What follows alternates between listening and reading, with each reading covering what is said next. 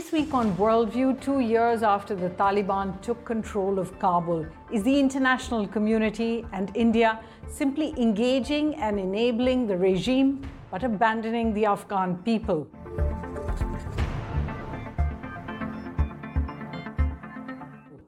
Hello and welcome to Worldview at the Hindu with me, Suhasini Haider. This week we're looking at just where Afghanistan stands and where the rest of the world, including India, stand on Taliban rule 2 years to the date.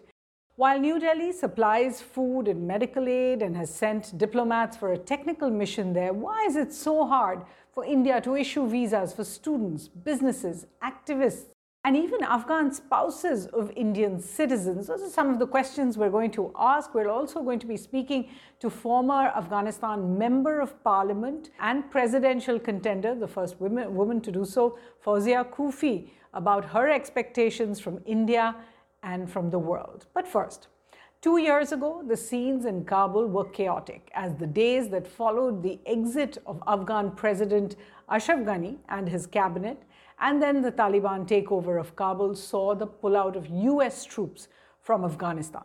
Suicide bombings at the airports, people crushed as they tried to scramble out on planes, men and women and children fleeing just any way they could.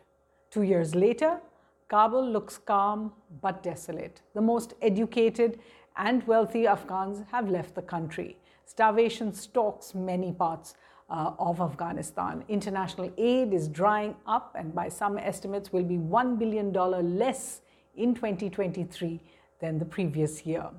The Taliban marked 2 years in power with this parade, more or less the same way it runs the country at present. A show of brute force, a flurry of Islamic Emirate flags that have replaced, or at least tried to replace, the Republic of Afghanistan's flags, and no women in sight. So let's just break it down. What has changed in the past 2 years of Taliban rule for Afghanistan and for ordinary Afghans?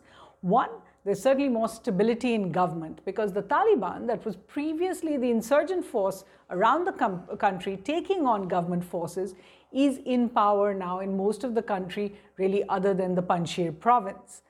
Second, for the same reason, terror attacks and deaths have decreased by 75% and 58% respectively, according to one study, although deadly bombings by the Islamic State are still taking hundreds of lives, including most recently at a mosque. The third, the economy remains in a tailspin. A 20.7% contraction that it began with. In 2021, severe drought, the number of people living in poverty has now increased from 19 million people in 2020 to as much as 34 million in 2024. The figures are really scary. 15.5 million Afghans go hungry to bed every night, or they're facing food insecurity as it's called, while about 2.7 million are in danger of starvation. These are UN figures. Restrictions on women working have further depleted household incomes there, and then a ban on poppy cultivation, however you feel about it, that because this poppy is meant for opium and other drugs, has really meant a downturn in Afghan incomes as well. In these 2 years, what hasn't changed? So that's what has changed. What hasn't changed is the Taliban's broken promises, especially the promises they made during the Doha Accord in 2020. And we'd spoken about all of these in previous editions of Worldview. The first big broken promise is the Taliban has had no talks for an inclusive government as it had promised. In fact, this week, the Taliban also banned all political parties, called them un-Islamic, against the Sharia, indicating that it now plans to rule unchallenged for the foreseeable future. Second, the second broken promise, no change in its policy for women from Taliban 1.0, if you like, from its previous rule in Afghanistan from 1996 to 2001. And the increasing restrictions on women. New diktats keep coming out, which mean girls can't study beyond the 6th grade in most places. Women can't work, except in some areas like health, education, and NGOs, and even those are restricted. Women can't go to parks, public places, gyms. Beauty salons have been shut down, and those who protest are beaten and jailed. Women have to have very restrictive clothing, cover their faces, wear a full burqa or chadar as well. And women are not allowed to travel most places without a male escort. When asked this week, here's this Taliban official, he's the Deputy Prime Minister of Afghanistan. He really peddled the same excuses the Taliban has given for the past 2 years on girls' education. This is Deputy Prime Minister Maulvi Abdul Kabir speaking to Tolo News this week and pretty much saying we're not against education, but we're not allowing it either. په دې خبره باید تاسو پوه شئ چې اسلامي امارت داسې نه دی چې د جنو زمونږ د خویندو د تعلیم سره دوی نفرت لري کرکه ورسره لري داسې نه ده د شریعت په چوکاټ کې که زمونږ خویندې تعلیم کوي تحصیل کوي کار کوي موږ قطعا مخالف نه یو دا چې اوس په حال تر شپږم سیم په پورې مکتبونه د جنکۍ په وړاندې باندې خلاص دي پورته بند دي د هغې دپاره هم د اسلامي امارت له خوا نه یو هیئت ته وظیفه سپارله شوې ده هغوی ډېر مخکې ماته معلوماتو په نصاب باندې کار کول دغه نصاب چې تکمیل شي نو دا نصاب که منظور شو انشاءالله د دوی په مخ باندې به هم د تحصیل او د تعلیم دروازې خلاصېدلی شي. The third big broken promise for the Taliban is that minorities continue to be unsafe within the country. Most, if not all, Hindus and Sikhs have already fled Afghanistan. India was a big part of that effort. Shia minorities, like the 4 million strong community of Hazaras, are constantly under threat, and not just from governing groups, but from the IS, the Islamic State Khorasan terror group as well. Despite all this brutal repression and broken promises, taking Afghanistan by force, ending democracy, attempting to deface women, making them disappear from public life, even so, the Taliban appears to be getting just what it wants.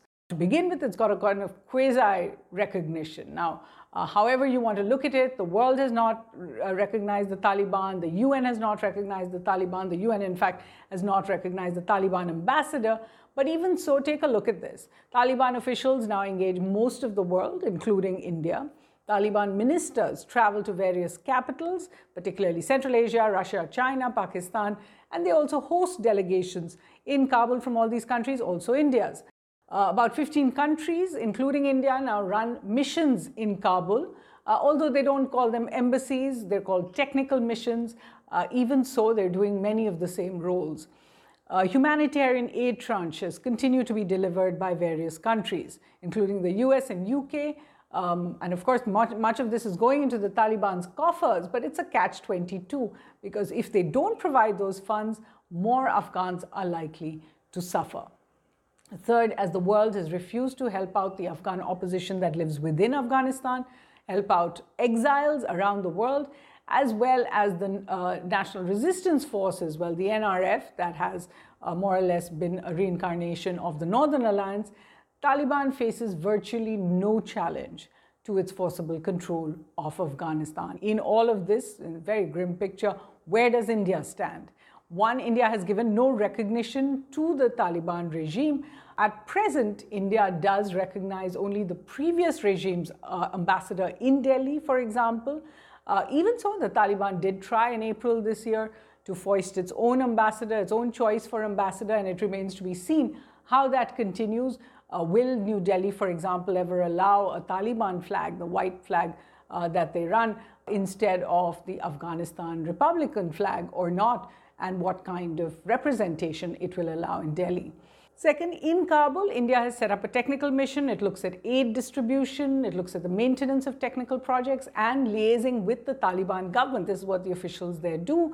India has also allowed flights between Delhi and Kabul now. There are quite regular flights that go, not very clear just who goes on them. Despite no recognition for the Taliban, India trains Taliban officials in online programs. There was a story that caused quite a lot of furor amongst those who have not been given visa or any other largesse from the Indian government, but these Taliban officials are now part of it. Fourth, in partnership with the World Food Programme, India has sent a total of 47,500 metric tons of wheat to Afghanistan by this week, 200 tons of medicine and equipment, and clothes and blankets as well. And India does continue to speak at international fora, including the United Nations, about the needs of the Afghan people. So that's quite a lot of engagement with Afghanistan at present. So where is India perceived to have failed, particularly in the eyes of Afghans? The first big issue is clearly visas. Despite so many pleas from Afghans in need, the government has not lifted restrictions on giving visas to to Afghan men and women. More than 60,000 Afghans, remember, had applied under what's called the miscellaneous emergency visa that had been announced, but only a few hundred have been granted. And these, the people who have not been given visas, really include many categories. One is students, even those who have won Indian scholarships from the Indian government, those who are midway in their degrees, not able to complete them because they're not getting visas to India. Professionals who want to complete their education and want to live in India, find a livelihood here, they are also being stopped. And remember, many of these are women who cannot work if they stay on in Afghanistan. There's also former Afghan security officials fearing for their lives, or those who have assisted Indian security agencies and India's embassy there in the past. And then there is the category of Afghans married to Indians who are entitled to visas and still don't get them. In one case we covered at the Hindu last week, even an Indian citizen stuck in Herat has been unable to get visas for her daughter and for her husband. And this is an Indian citizen, mind you. Another complaint is that in its statements, India doesn't actually highlight the condition of women, and apart from a few statements, has not even referred to their problems. It talks about inclusivity and representation, but not as much about the specific issues on the restrictions of women. The third complaint, that compared to the previous Taliban regime, India has not supported Afghans in exile on their political campaigns, nor does it support the NRF, as it once did under the Northern Alliance under Ahmad Shah Massoud. Also, India does not provide a platform for Afghans to regroup. Compared to the past, as I said, 96 to 2001, very few Afghan leaders have actually moved to India as a result. Mostly they've gone to UK, UAE, Turkey. But there isn't a place where India can provide a platform for all the Afghans who do live here as well. Joining me now is Fawzia Kufi, one of those politicians in exile I referred to, has been a member of parliament, stood for president during elections once, has survived assassination attempts by the Taliban as well. And we do want to ask her what she hopes from India. But first, Ms. Kufi, it's 2 years since you left the country in that sense of disarray. What is the difference? What are the big differences you see in Afghanistan today versus 2021? Well, the difference I see is from the world's perspective. I think, for reasons that the Ukraine war happened, also for political reasons, the image the world tried to portray for themselves is that, it's a normal situation now. People have accepted it as long as we provide humanitarian aid and as long as, there is some level of security in Afghanistan, the rest is not our problem. Inside Afghanistan, despite the fact that people have stalled, there were many civilian protests. The women still continue to resist the suppressive measures by Taliban. We see that, people have also been very disappointed because they see no result out of all of the efforts for 2 years. On the other hand, the poverty level is to the extent that people actually eventually are, brought to a position where they only think about their feeding their children. Obviously, when you have to choose between feeding your children and your rights, you want immediate support for your children. As a mother, I can understand that. And that's why they don't have that liberty anymore to think long term and see, without changing the politics, things will not change. So it's a blurred picture. It's very, disappointing. We have also tried at the international level to keep the world's attention. Sometimes we also get disappointed because, after all these engagement, speaking to the UN, speaking to the EU, speaking to the policymakers, also in the region, we see that there is that kind of sense of ignorance, like it's okay, you have to deal with it. Afghanistan has always been like that, which is not true, actually. The one thing that is clear that Afghanistan has transformed, and 2 years of Taliban rule demonstrated that people will not accept whatever, the ruler tried to impose to them.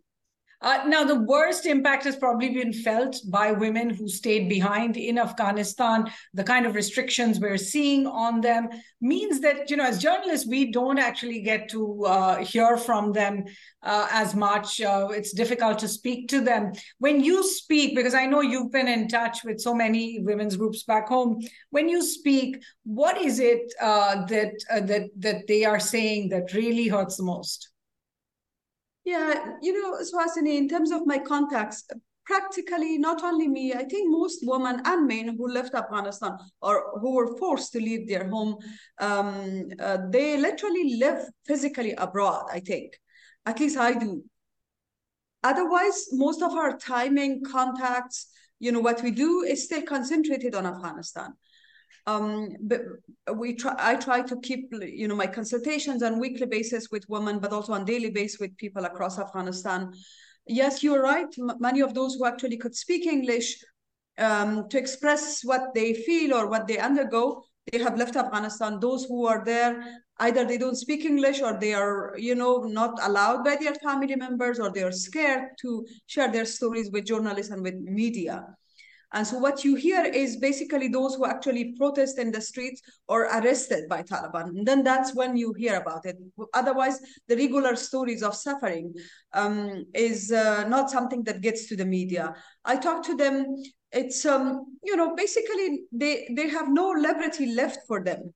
From education to work that was actually banned many months ago when Taliban first came. Literally, eventually they tried to impose restrictions every month. They have issued more than 50 edicts now. The last one was banning women from having a beauty salon, which for me, beauty salons were not a place where you could make yourself beautiful, which every woman deserved that, because for your mental health, it is important. But also it was a place where women could go socially, get together and talk about issues that they want to, beside politics or the suppression. They have abolished the Department of Kindergartens. So there was a Department of Kindergarten at the Ministry of Labor and Social Affairs. There were teachers. They were they were providing services for working parents to take care of their children. They have abolished that because their perception is that why would actually a woman, that's the woman's responsibility in every family to take care of their children. And they shouldn't actually let their children go to kindergarten because that is what they are supposed to do. So basically, they limit the role of women to kitchen, home, taking care of the children, which traditionally is something that women of Afghanistan, I think women across the globe are doing multitasking, right? While we do actually take care of our career, and the important work we do, we also take care of our kitchen and our children. But when that is imposed by a government or a de facto power because they want to undermine your ability, that degrades your sense of being, I think, your dignity. And then the sense of being controlled. So when the women go out, they tell me that the Taliban asked them, I need to see your phone. What is in your phone? So usually if they have a mobile phone with a camera or with WhatsApp or internet connection, they leave it at home. They don't take it when they leave home. And then they tell them, you're not allowed to go to university or school. Why are you out? So that feeling is not really a good feeling. If you were asked, what are the top 3, what are the top 5 expectations you have from India, what would those be, and broadly from the international community as well?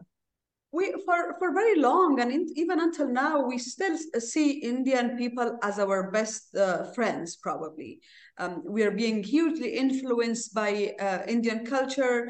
When at least not very long ago, there were like 3-4 flights per day between Delhi, Kabul, we historic ties, etc. And all of that actually raised our expectation. It's our expectation that India will be, still one of the countries that we can rely and trust. However, I think their performance over the last 2 years has not really been to the expectation of anybody from Afghanistan. They have not really granted any kind of evacuation support to those who closely work with them, to those who need, to the family members of those who need it, except I think few Sikh and Hindu families that really needed that support, and it's something we appreciate. But otherwise, in terms of evacuation, there was no. So we hope that India will continue to provide visa for people who want to visit India, not only from inside Afghanistan, but from outside Afghanistan as well, because we want to keep that cultural tie. In terms of the political, I think India should continue to stay engaged with all sides. I know there is a technical mission in Kabul, but has India really been engaged with political opposition? Has India really been engaged with women groups? I mean, as the biggest democracy in the world, we expect India to give the same space and the same level of engagement that they do with Taliban with the rest of political community. It has not actually done that. And as somebody who believe in pluralism and democracy, they should give that space. And also, I think India, I don't know what is their strategy towards Afghanistan beyond humanitarian aid. While we do appreciate the humanitarian aid, but what is their political strategy? What kind of future they want to see in Afghanistan? Are they really putting any efforts towards that future with the people of Afghanistan? Those are the expectations from the Indian government. We are forever grateful of the Indian people for their kindness, but I think these were like difficult times where we needed their solidarity and support more than ever. Fawzia Kufi there, and we do hope she will be able to come to India at some point, and we'll try and speak to her again there. So what's Worldview's take? Given global turmoil, the economic downturn in the world, the war in Ukraine, there is no surprise that there is global fatigue over helping Afghanistan. Even so, the international community cannot just lose interest and shirk its responsibility for the injustices the Taliban carries out now as a result of that. If it continues to claim its values and commitment to international law and human rights, then it must have an interest. For India, the visa denials will be a blot on its record of helping neighbors in need for some time to come. These are not refugees, remember, but Afghans who have a legitimate reason to be in India, which at present they are being denied. So let's get you some Worldview reading recommendations, and this time I'm trying to stick to books that have come out after the Taliban took over, so post-2021, except for this one, which is an exception, is the book written by Fawzia Kufi herself. It's called The Favored Daughter, One Woman's Fight to Lead Afghanistan into the Future. It's a great book to read. That's from 2012. There's also a book, an earlier book called Letters to My Daughters, which is also a real must-read to see what Afghanistan was like under the Taliban the last time. The second book, just out now, called The Return of the Taliban, Afghanistan After the Americans Left. This is by journalist Hassan Abbas. Very well worth reading. It's brand new.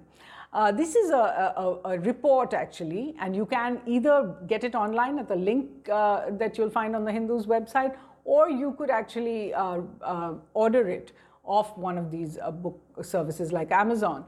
It's called Special Inspector General for Afghanistan's Reconstruction, his final report. So this is a post called Sigar. It's a final report on why the Afghan security forces collapsed. It came out in February 2023, and it really is worth reading for all that it shows. Next, there is a book called The Afghanistan Papers, A Secret History of the War by Craig Whitlock, which is actually, the Washington Post goes into the archives and looks at how the US really went about the war. Another book called Negotiating Survival, Civilian Insurgent Relations in Afghanistan. This is a book by Ashley Jackson. It actually predates the Taliban takeover, but it looks at how in various situations people were already dealing and engaging with the Taliban. A book by a journalist called August in Kabul, America's Last Days in Afghanistan by Andrew Quilty.